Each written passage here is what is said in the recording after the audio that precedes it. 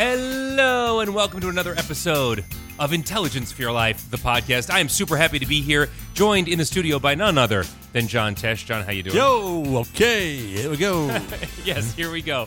Our guest this week is Maura Thomas, and she, this is actually a really great interview. She's the author of the new book, Attention Management. I really enjoy this. She listens to the show, so thanks for listening, Maura. But this book is all about how you can't, and the interview subsequently, which is about the book, is all about how you really can't manage your time. You can only manage your attention, and all of the ways that modern society is stacked against you in managing your attention. So it's a pretty fascinating. If you are anything like me, where you feel sort of held hostage by all of the things in your life that seek your attention, whether it's a constant barrage of emails or social media, your phone in general, open office plans, which we now know from the radio show are just a terrible, terrible thing when it comes to deep work. Yeah. All of those elements combined, we no longer have control over our lives.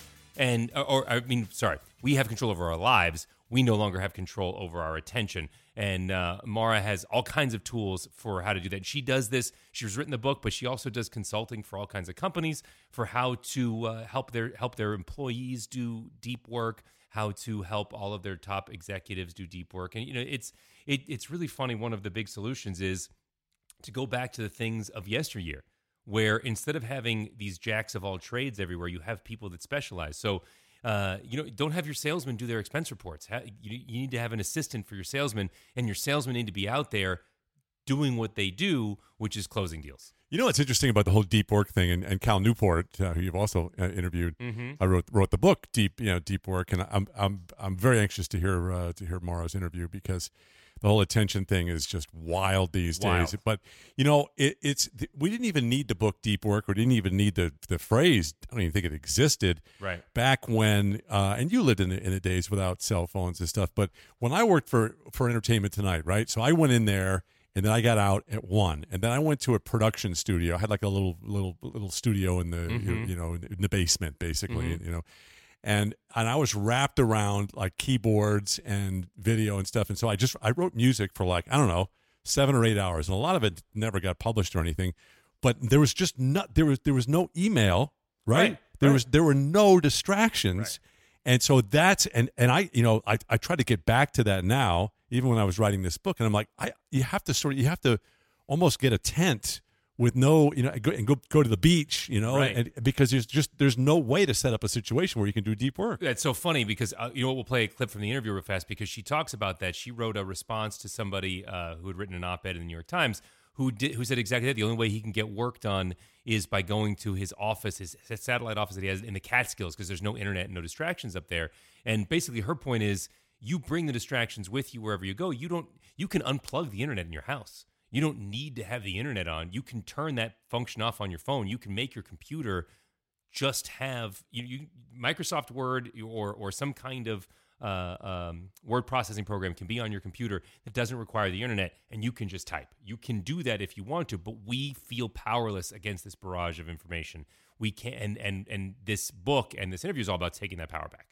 I wrote a response to an op-ed in the New York Times once about this author who was like, I have to go up to my cabin in the Catskills to get anything done. And I got so worked up about that, because it's the same thing. It's like, well, the emails keep coming in. Well, close your email. Yeah. Right. Yeah. And then you're not distracted by it. You don't have to go to your office in the Catskills where there's no internet. Just unplug your internet, right? Just work offline. Just shut the internet off on your computer. We behave. That's another part of our problem, is that we behave as if we are at the mercy of our technology and our environment. And in fact, we can control all of that. We just don't. Yeah, so there you have it, right? So we really do. We need to take that power back. But you know what? It's one of those things where I can you take your lack of attention with you, but it's almost like, I have never done heroin, but I've talked to people who have, and once that genie is out of the bottle, once you know that it's there, it's almost like we had a piece on the radio show recently where it was, they tried to see what was more distracting when you were doing a task. They had two groups of people, right? And they gave them these tasks, and one group, they without telling what was going to happen, they told them to keep their phones on, right? And they rang the phone, right? But they were told not to answer it, just to keep doing it. The other group was told just to leave their phone on vibrate, and there was no difference Really? Yeah, there was no difference at all because it generated the same amount of anxiety of what, who was that? What, even though you're committed to doing the task, there's like, okay, I'm missing something. Well, you and I have similar personalities in this. We are very easily distractible, but we also get hyper focused on certain tasks for periods of time where we go down rabbit holes. I've seen you do it when it comes to programming synthesizers, or it happens.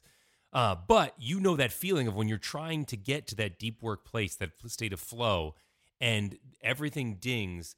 It's not the 2 seconds of the ding that bother you. It's not even the 10 seconds of a quick phone conversation or replying to a text. It's the subsequent 5 to 10 minutes it takes to put it away, put that part of your brain away, and get back into the thing. Right. Whatever that thing is, whatever that task is.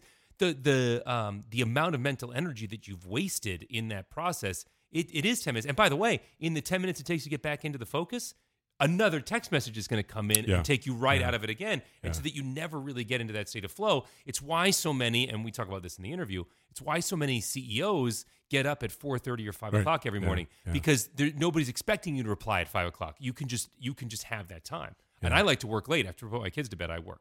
Yeah. Yeah, I mean, it's there's a real proliferation of these places that, and I belong to one of them called Industrious. It's like a WeWork place, right? And you go in there, and they actually have these rooms. It's almost like solitary confignment. They're called focus rooms, and it's amazing how much more work you can get done with that. Before we get to the interview, there is speaking of our brains and attention and attention. We know that doing math and playing chess and listening to music are ways to exercise your brain, but there is another way, and that is to listen to a story. We've certainly seen your kids go through this. So my oldest in particular, and you make up stories all the time for them, and they just even when they know it's fictional, they're just locked in. So it could be a podcast or an audio book. According to researchers at UC Berkeley, when we listen to a story, it activates areas across the entire brain. Because listening to and then following the story, right, it uses all kinds of different functions. So brain regions that govern spatial reasoning, social interaction, emotional responses, and visual imagery. And a lot of the stories I hear you tell also evoke, and this is why it's great for kids to read fiction. A lot of parents don't think it is, but empathy for the characters. Oh, yeah. I mean, look, the great thing about fiction and good nonfiction as well is that you really put yourself into and you've been writing this book. Which, by the way, we will let you know if you sign up at Tesh.com for our emails. You can find out when the book is actually going to come out. I think you're aiming for March, right? March 2020. Yeah. But in writing this book, you want to paint the picture. You want to let people sit and see themselves in you and see you in themselves. And a good fictional protagonist is like that, no matter what. That's even anti-heroes where they're emotionally or morally flawed. You still see yourself in that person, and that empathy is a great muscle to have in your brain, and it's something that we need more of. So I know a lot of people justify only reading nonfiction because I really like history, but you need to find good fiction out there, and that's why when people find an author that they like, they just ride that author until that's why Tom Clancy can't write enough books. Oh my gosh, he's because amazing. People that like Tom Clancy, these are the same people that will be reading history books, nonfiction history, memoirs, etc., are reading Tom Clancy because they can get it can scratch the same itch, but in a way more extreme way. Yeah. I got locked into two authors that I shouldn't have been anywhere near. One was Jerzy Kosinski, who wrote Blind Dates and Cockpit, and he also wrote Being There, which was a very very popular movie.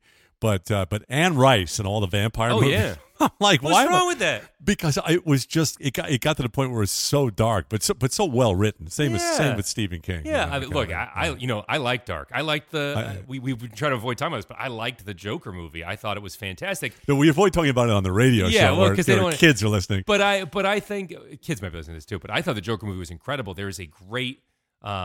It is dark. It is extremely dark, extremely violent. But it is a really interesting picture of a man struggling with mental illness. And there's a great line in the movie where he's writing in his journal and he says, I'm paraphrasing, the hardest thing about mental illness is people expecting you to act like you don't have it.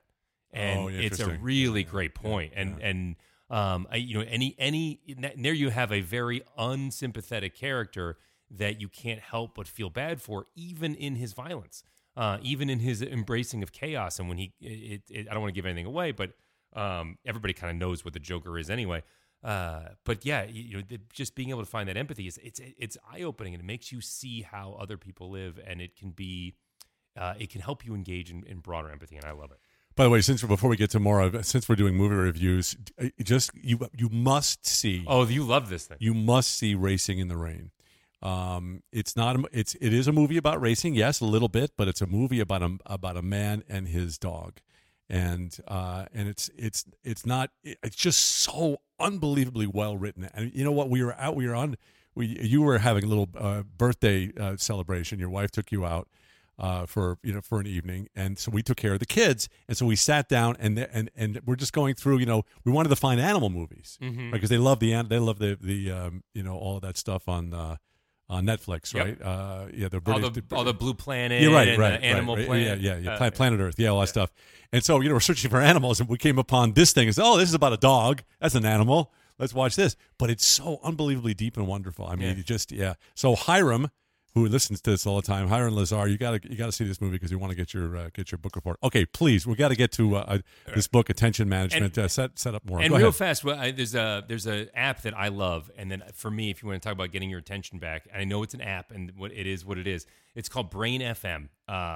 This is great. I use this. Yeah, they're not a sponsor of the show, but they use AI generated music to get your brain waves into position. There's also another company that we're trying to get the PhD that developed the technology that creates an electromagnetic field across your brain that helps you learn information faster. But there's all kinds of stuff you can do to hack your brain to get the attention back, and Brain FM is one of them that I really like. So anyway. What? No, but wait. One quick thing, because this reminds me of a piece we just had on the show a couple of days ago where I think it was a study at Berkeley and Harvard where, and I have found this to be true, I cannot listen to music, whether it's instrumental music mm-hmm. or singing, whatever. A lot of people think they can do that and actually write, right? Mm-hmm. And or do work.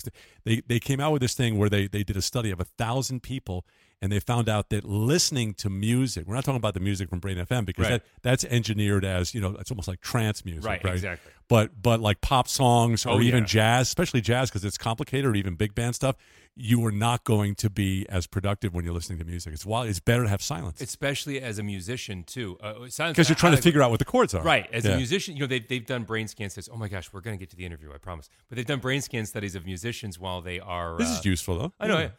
Well, while they're listening to music, and where a casual listener will have their creative, artistic side will get stimulated by the music. A musician will have their whole brain stimulated because exactly what you said. In addition to enjoying the music as a piece of art, they're also enjoying the music and analyzing it with their left brain and putting everything together. It's like going to a movie with you and Connie. You guys are looking at the acting. I'm listening to the music score, and we're not enjoying the movie.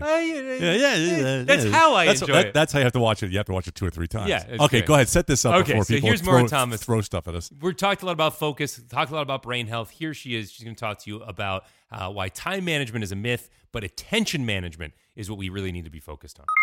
Maura Thomas, first of all, thank you so much for your time today. We are really excited to have you with us. I am excited to be here. Thanks, Gib. So your new book is Attention Management, and the subtitle, which I agree with, is Breaking the Time Management Myth for Unrivaled Productivity. Just finish. And I have my theory as to why I think this is really important. I'll just say it. First and foremost, I think we had this expectation that technology would would open all of these doors for us and make us able to be as productive as our parents and grandparents were 50 years ago from the comfort of our bed on our phone. Like that's the what's the word? That's the ideal. But what has happened instead is it has just completely destroyed our brains. And so I guess first and foremost, we need to talk about what the difference between attention management and time management are. Absolutely. Every single person who has ever walked the face of the planet has had the same amount of time. So yeah. I like to say Beyonce has as many hours in a day as I do, and look what she's able to accomplish. Right, exactly. And the truth is, people see the path, or we as a society have seen the path to productivity as being time management. If I could just manage my time better, then I would be more productive. But it's not about time, because everybody's had the same amount of time. People who are way more productive than you are, than I am, maybe have had the same 24 hours. And when I ask people, what does it mean to you to manage your time? First of all, most people sort of stumble. I don't really know. Well, I guess making appointments with myself, right? Right. I guess just scheduling my time. At 9 o'clock, I'm going to do this, and at 10 o'clock, I'm going to do this. But that doesn't work either, because number one, who's the first person you're going to break an appointment with? Yourself. You, yeah, obviously, because there's no consequences for it. That's right. And the second problem is that even if you did manage your time and you said at 9 o'clock, I'm going to do that thing, if that time goes by and even if you pull up that thing that you need to do, but then somebody interrupts you and you deal with that, and then a new email comes in and you deal with that, and then your phone goes off and then you deal with that, the time still passes, because you can't really manage time. You can't slow it down. You can't say, okay, 9 o'clock actually starts now. Yeah, right, exactly. Right? You can't roll it back. You can't get more of it. You can't bend it to your will in any way. And so, number one, time is not our problem. And number two, even if we could manage it, it only matters to the extent that we also give our attention to the thing that we need. Right. And the path to productivity can't be time management, because time isn't our problem. Our problem in the 21st century is distraction. 100%. And so you can't solve distraction with a time management problem. The antidote to distraction is attention.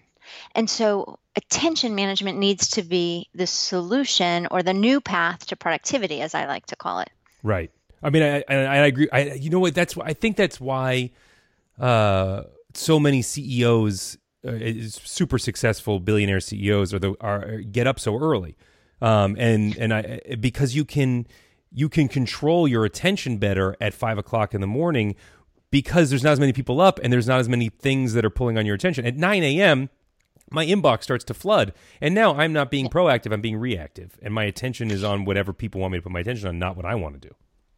Exactly. But that's the same thing to me. I wrote a response to an op-ed in the New York Times once about this author who was like, yeah, I have to go up to my cabin in the Catskills to get anything done. And I got so worked up about that, because it's the same thing. It's like, well, the emails keep coming in.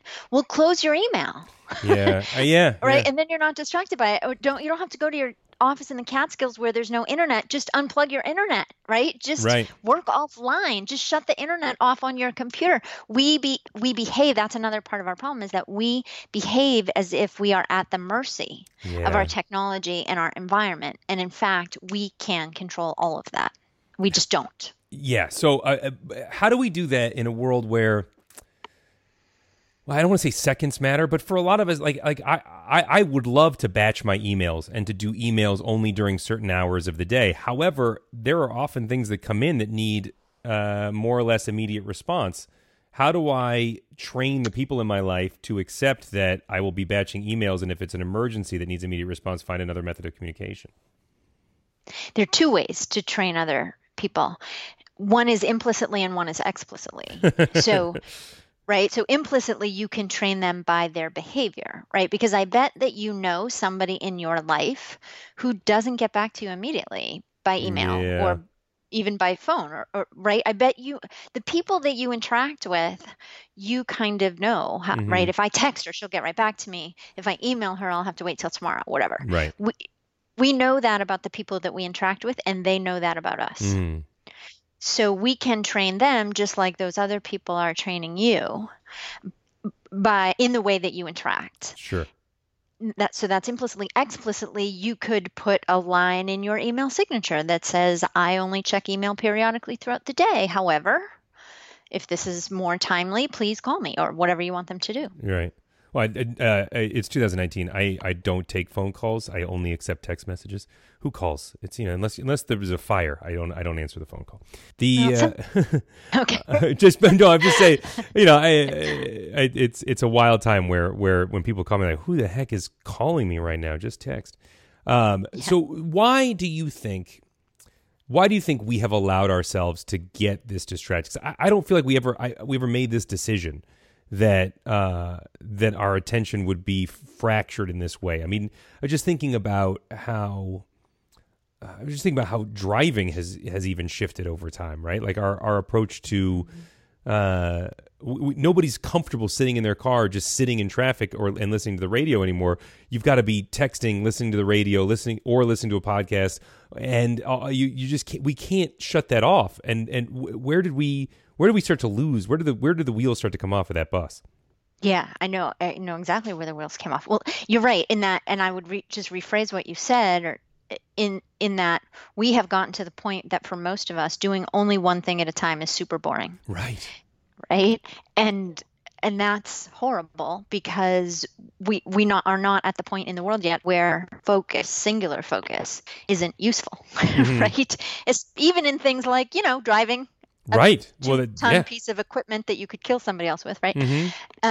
But where I think the problem came in is because a lot of people talk about technology addiction, right? 100%. I'm not a psychologist and I'm not a psychiatrist, so I'm going to leave addiction to the professionals. Oh, but what I will. Look, I am, as the host, I can make wild assertions. I'm not an expert. I will say that I am without a doubt addicted to my smartphone, because I will check it and have it with me at times when it's detrimental to my priorities in life, which I believe is the clinical definition of an addiction. So I will have it on me, and I will check my phone. Subconsciously, during a kid's soccer game, when I would much rather, my priority structure in my brain is that being present for my kid's soccer game is the priority. But yet I am mindlessly checking my phone for no reason on a Saturday morning. Why am I doing that? That is an addiction. Okay, so you can diagnose, and I will allow you to do that, because you're right. I think exactly what you described is the clinical definition of addiction. But if I go a little bit broader and not to diagnose anybody else, what I can say though is that we have become habituated to distraction. Sure. Right. So our technology is designed specifically. I mean, you're probably familiar with persuasive technology and the influence lab at Stanford, and the all of the sort of psychological tricks that technology developers are engaging to keep us interacting with our technology, right? The job of the internet is to keep you on the internet. Yeah, which is right. And it's very good. It is very good at it. It is. And the success metric of an app is how often you use the app, yeah, right? How long you stay in it, how much you come back to it. And they are, these huge technology companies are dedicating their resources to figuring out, behavioral psychology. How can they get us even more interacting even more? So the thing is that we are for sure habituated to distraction. We get a distraction every few minutes. Mm-hmm.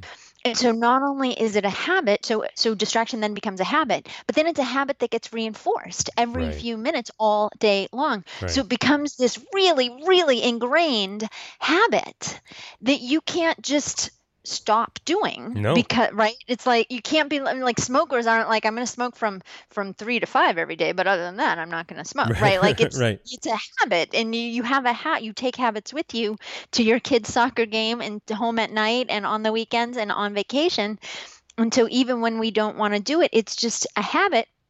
And I bet half the time when you're at your kid's soccer game and you're just, like you said, mindlessly tapping your phone, you probably don't even recognize that you're tapping your phone. Right? I don't. It's just in your hand, and we randomly tap on these things all day long to check in with stuff. And so, we have become habituated to distraction, and the technology companies did that on purpose. And I don't say that to say that they're evil, right? It's just I'll the nature say it. I of think it's evil.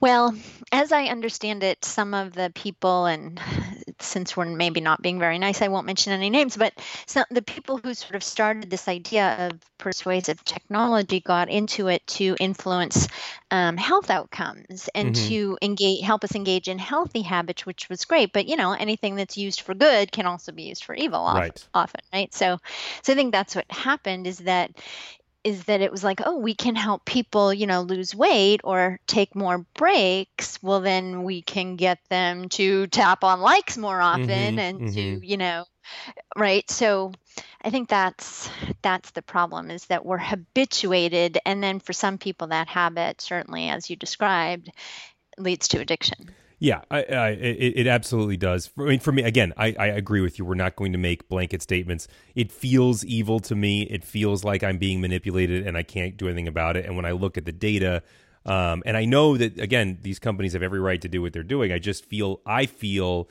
taken advantage of, and I feel powerless about it. And I'll tell you the number one time when I do it. One of the things that I do, I have an iPhone, is the brand of phone I have, and it has a app tracker. It'll track how much you're using all of these different apps.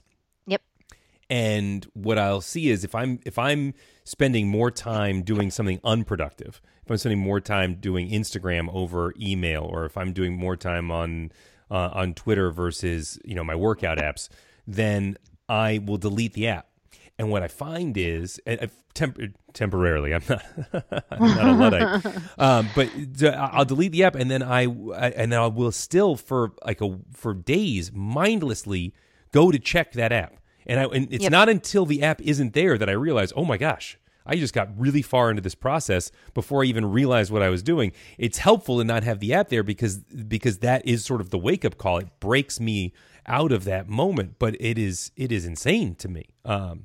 Absolutely. And you, by the way, are using, maybe purposely, but maybe without knowing, a really tried and true technique to overcome a habit, which is to create, I call it creating friction. Right. I'm not sure if that's the technical term, but like if you can throw up some sort of barrier to make it harder for you to engage in that habit, right, then it makes you go, oh, right, I'm trying not to do that anymore. And then, and so you don't, but there just has to be, like, it's not that hard to download the app again, right? Yeah. But it's like, no, I did that for a reason, so now I'm not going to do it. Well, it's like and then that helps to remind you. It's like I think it's called the 30-second rule. I've heard from other projects. The 20-second rule. Sean Acor. Yes, that is the So I interviewed him, and he talked about this, where it's you make your bad habits 20 seconds harder and your good habits 20 seconds easier. That's right. And so like so examples would be putting your gym clothes out the night before, so that it's that just that one process makes it that much easier for you to get out of bed, in the morning, and get to the gym. And then put your social media apps on the last page of your apps, so you just have to scroll a little bit farther, and takes a little bit more time to get to it. Just gives your brain that much more time to break the subconscious part of it. Yep, and you can make it so that you can't automatically log in. Mm-hmm. Yeah, that's a great way to think of it, as the 20-second rule. I'm a fan of Sean Acor's. That's the principle of activation energy, is to make things that you want to do easier. And like I said, I call it friction, to make the things that you want to avoid a little bit harder. So, okay, so that's super. Yeah, it's a super simple way to remember. But so that's one step. What are some other steps that we can start to employ or some other tactics that we can use to start to reclaim our attention away from these subconscious attention hogs? Yeah, when you said, I feel powerless and I'm kind of angry with these companies, that's why I wrote this book, and it's why I'm so excited about this book, Attention Management, because the whole reason I wrote it is to make people feel more empowered, because the truth is, we can only let these technology companies do this to us. They can only do it to us if we let them, right? And so if we regain control over our technology, then we are back in the driver's seat. And so we can use all sorts of techniques, right? Like, I would suggest, when you go to your son's soccer game, leave your phone in the car. Wow, that is mind-blowing. I just don't know if I can do that. Like, you say that, and part of my body is panicking at the idea of like, oh no, we can leave the phone in the car. No way. So my brain is coming up with 1,000 excuses for why I can't do that. But you're absolutely right. Like, it's such a simple solution. Yeah, and all of your technology, it can be controlled, right? We can shut off our push notifications, because push notifications are a result of persuasive technology, right? It's how can I get you to open the app again. Oh, I know. I can send you a message on your home screen that says you should open this app for whatever reason, because you have likes, because you have messages waiting, because you got a badge, because, right? So it's not only that the push notification is the persuasive technology, it's that like it's social proof, it's intermittent reinforcement, like, oh, you have 7 new likes since you just logged off, or your friend wants you to log back in, or, all of these crazy things, but they can't manipulate us if we don't see the push notification. So just allowing, but thinking about it this way, I think that as a society, we have forgotten that we have our technology to serve us. Right. It's for our convenience, not so everyone in the world can interrupt us all the time. And so, put on the push notification that tells you that it's time to leave for your appointment, because that serves you. Right. But to me, that's the test. When an app says we want to send you push notifications, ask yourself, will those push notifications be to serve me, or to get me to open the app, or to do something else with the app for no reason that benefits me? Right. And if it's to benefit you, right? I have a travel app that says like your gate changed or whatever. Great. I want that. That serves me. But, quote unquote, breaking news that really isn't breaking news. And even if it were, I still don't need to be interrupted to find out what it is. That one serves the app, not me. Shut that off. So that's a really great test. And I think you'll find that probably, 97 out of 100 apps, the push notifications are there for the app, not for you. Oh, Maura, I just thought of like 10 things that I'm going to shut off as soon as we're done with this interview. Like, I was like, yeah, you're absolutely right. I don't need to know about like 10 tips or tricks to for the new iPhone OS to be pinged to my phone. I can seek that out if I want to see it. I don't need the ping. I do want the ping of like there's a fire in your area, or the premier of Qatar has been deposed. Like, I want to know that stuff. But I don't need to know about like 90% of what I'm getting. Yes, and I would challenge you, because probably at some point you're going to sit down to pick up some news, and that's where you're going to find out that the king of Qatar has been deposed. So, because there's nothing you can do. It's interrupting you in the middle of doing something else is not really going to serve you to know that. Right this minute. You want to know, you want to be informed, but probably at some point you're going to see the news anyway, and you're going to get that. So ask yourself, and then maybe ask yourself again, who's this serving? And like, if I were in the middle of the best moment of my life, would I want to be, would I, or use your son's soccer game? If I were in the middle of my son's soccer game and I really wanted to be present, or my child, I don't know if it's a boy or a girl, but my child's soccer game, and I really wanted to be present for that, do I need this notification? Yeah. I mean, that's just like basic priority matrix that you just gave me, and I cannot believe how unbelievably powerful it is and insightful, and how much it makes me rethink. It makes me rethink all of the things that I do autonomically, that I do just without even thinking. So far, definition of a habit. I know, right? So far, in order to break these habits, we're talking about the increased friction. So we add time that it takes to do some of the habits that we know we want to break. And then in order to know what habits we want to break, we want to reevaluate our priorities and really ask ourselves, are we serving the technology, or is the technology serving us? Which is incredibly simple, but also incredibly profound. What else can we do? It's hard to make progress. Like, for example, sometimes the task ahead of us, the task in front of us right now, is to like deal with our email. Because for most of us, I think there's this love-hate relationship with email, because people are like, oh, I could get so much work done at work if only there weren't email. But it's like, yes, until you're caught up, and then without email, you probably wouldn't have any more work, right? Because most of our work comes to us through email. Most of our professional tasks come to us, especially if you're self-employed, right? You get all your stuff through email. And so I think we need to think about email as work. And a lot of people don't do that. Email, once you get rid of the junk, and you should definitely have filters and all that kind of stuff set up. But then you have to think about email is work. And if you recognize that email is work, then it becomes a little bit easier to recognize that you need to create time in your day to do that work. Mm-hmm. Because most people treat email as this thing that they will do in between work, right? Like on the way to the meeting, I'll check my messages, or like, when I get back from the meeting, as soon as I hang up the phone, I'll just check and see if there's anything urgent. And if it's not urgent, or if I can't delete it fast, then everything else can wait until later. Mm-hmm. But most people never create later. Right. Like there is no ever later, because we don't think of email as work. So if email is work, then you have to create time in your day to do that work. And so sometimes you're sitting at your desk and the task in front of you is to do the work that is in your email inbox. Mm-hmm. But the mistake that we make is that, and this is another way to control your technology, which is sort of the umbrella that we're under right now. Right.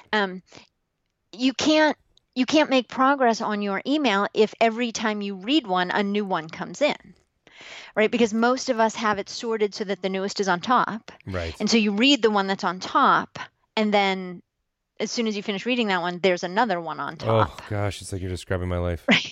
Right. And so that would be like saying your job is to dig a hole, right? That is your job. And Okay. every time you shovel dirt out of the hole, I stand beside you and throw it back in. Stop doing that. Right? And so one of the things you need to do is work in offline mode. Even when you're working in your email, you got to go in offline mode, or you could also sort by oldest to newest, and then you won't necessarily see those new messages depending on how many messages. If you're one of those people who has 5 messages, you'll see every new one that comes in, and that won't help. Right. But if you have 200 messages, then you won't see the new one that comes in if it's sorted oldest to newest. So those are 2 techniques. Right. Yeah, So that's great. That's phenomenal.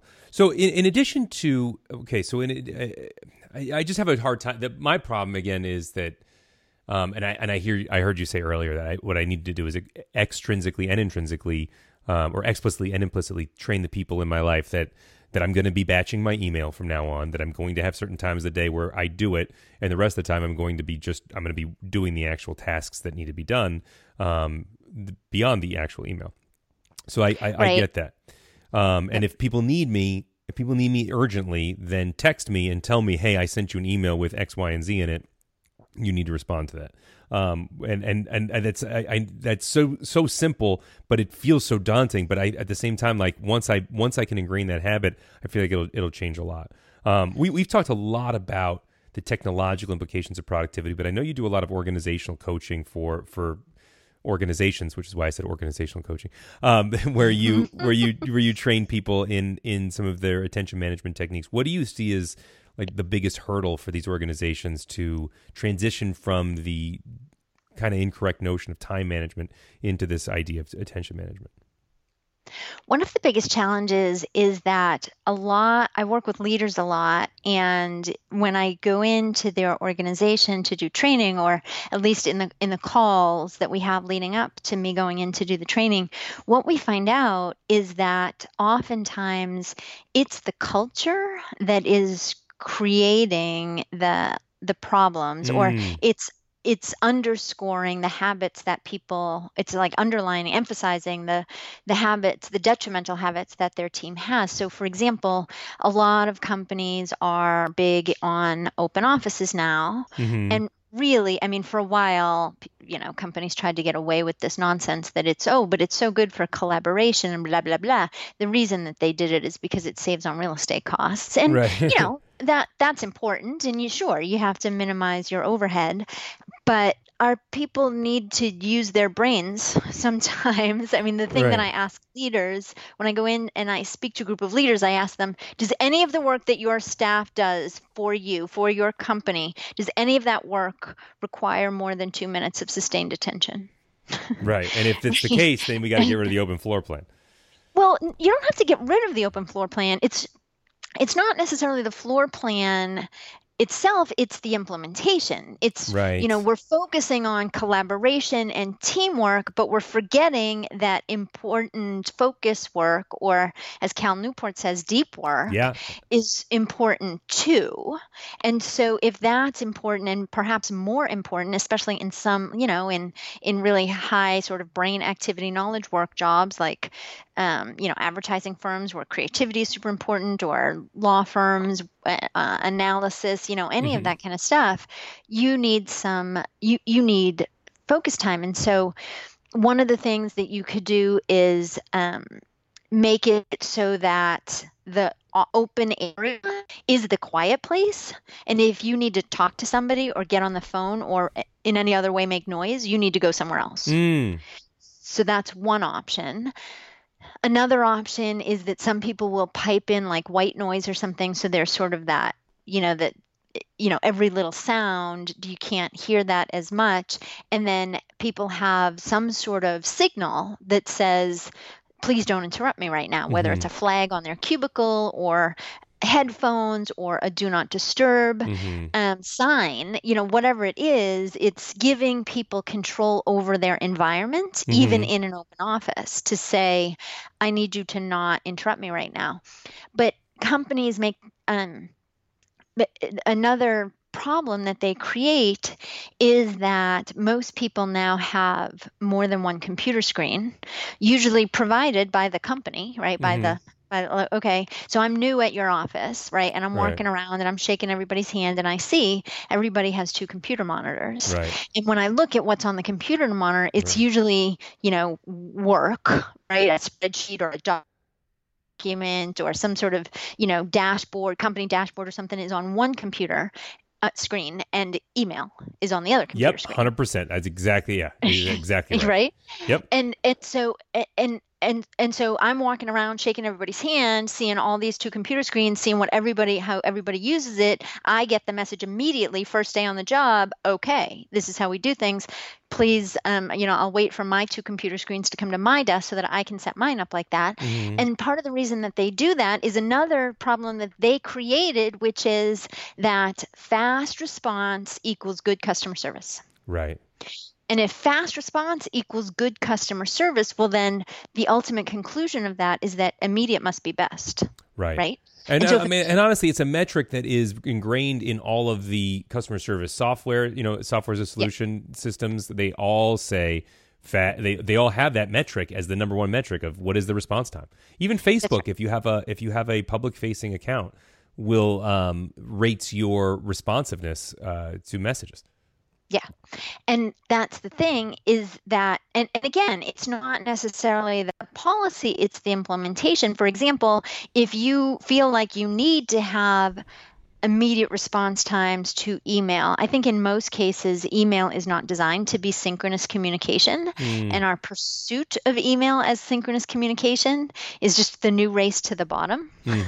Yeah. But if you decide that, at least in our customer service area, we're going to get back to emails as fast as we can, well, then you have to set up your department to say, okay, there's one person who's going to be taking in the emails and emailing people and say, we got your message, thank you, we'll get back to you, or that automated service or whatever it is. But then you have to have the people who are solving the issues.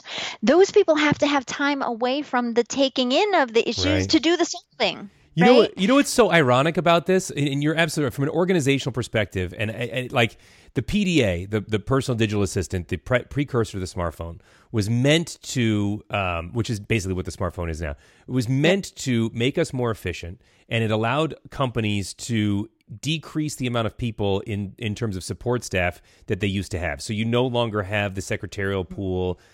Even at large corporations, and executives don't always have secretaries or personal assistants because we have this phone. We're reachable all the time. We don't need somebody to be taking in those calls. The irony is what you're suggesting is an organizational change that is actually retroactive, that reverts back to what we used to have, which is you have these people that handle the triage, and then these people that handle the tasks. And that is the smartphone was meant to say, oh, we don't need the triage people anymore. You can be triaged wherever you go. Yeah, it's interesting. I think there are probably a couple of things that led to that. You're right that the rise of the PDA was one factor that led to the minimizing of support staff. But I think our various sort of economic dips and recessions and things and have also contributed to that. It's, when the economy dips, the support staff are the first ones to go. Right. And then when the economy gets better, we don't back, but in fact, I think I think the business world needs to take a cue from the medical field, which has done a really great job of saying, you used to get a flu shot in your doctor's office. So the person who makes, hundreds of thousands of dollars a year with all this education is the one sticking a needle in your arm. Right. And then they figured out, like, you know what? We could have a nurse do this. And you know what? We don't even need a nurse to do this. We can train a $10 an hour person to stick a needle in your arm. We'll call them a technician, and we'll teach them how to give a shot. And so we're saving all kinds of money. In business, though, we don't do that very well. We say, no, the senior level person with all the education and all the specialized knowledge is the one, taking the calls and booking appointments. And, sometimes we turn to technology, but the support staff, we need to offload some of this stuff. I can't tell you how many sales teams I've worked with who their biggest frustration is, I got to solve my own tech problems. I got to book my own flights. I got to make my own client appointments. Like, I just want to sell. If you just let me sell, I could sell so much more, but I'm bogged down in all of this junk. Right. So, if we could take that lesson and, really value support staff for how useful they can be. And sometimes there's technology that can take over for some of that. But, I think still, like, a gatekeeper can be super helpful. And, there's some things that machines and technology still can't do. And if we look to the medical field, I think we could learn a lot more. I've heard that expressed differently before, which is that we need to start to figure out what we cost per hour for ourselves, and then outsourcing everything that costs less than that, right? Yes. So if X, Y, or Z task costs, if for $7 somebody else can deliver your food, for example, although maybe a bad one, or hang pictures, right, at your office or your house. If you're getting paid $80 an hour, then pay somebody else $10 an hour to do that, and do the thing that justifies your $80 an hour time. And we need to do that not only at work, but also in terms of how we evaluate our time in the rest of life. So if what I want to be doing, if my best job on the weekends is to be a good parent, then I need to start to outsource tasks that take away from my ability to be a good parent at the household. And obviously, like, money management plays into this. So if saving money is a priority, then evaluate it through that matrix. But we really have passively allowed other people to make our time management decisions for us, or our attention management decisions for us. And we need to come up with rubrics to put ourselves back in that position where we are the ones making the decisions about our attention, I think. Absolutely. And I think there is a way to achieve this, even with, if saving is important to you. I'm thinking about you saying, hanging pictures in our office. One of the challenges that we have with managing our attention is that we don't take enough breaks. We don't really give ourselves enough breaks. And even when we do take a break, what we think is a break really isn't a break, right? So for example, if your job is to, read or write, and that's the majority of your projects, and then you decide that you need a break, and on your break you read the news, or you read your Facebook screen, your Facebook feed or your LinkedIn feed or whatever, that's not a break for your brain. Right. Your brain doesn't know that that's a break.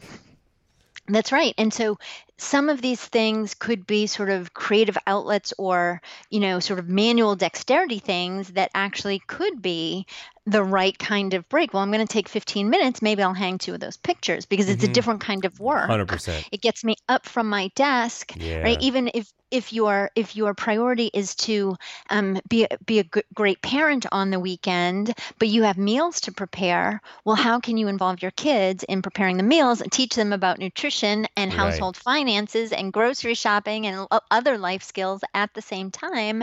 You can make it a game for them. You can, sort of involve them in the process, make it a teaching moment, and achieve your goal of being a good parent on the weekend. So we just have to really, but your point is exactly right. We just have to stop and think, what are my priorities?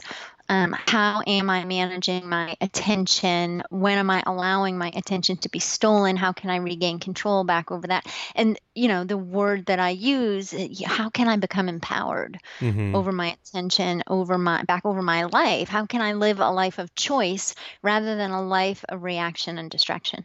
Yeah.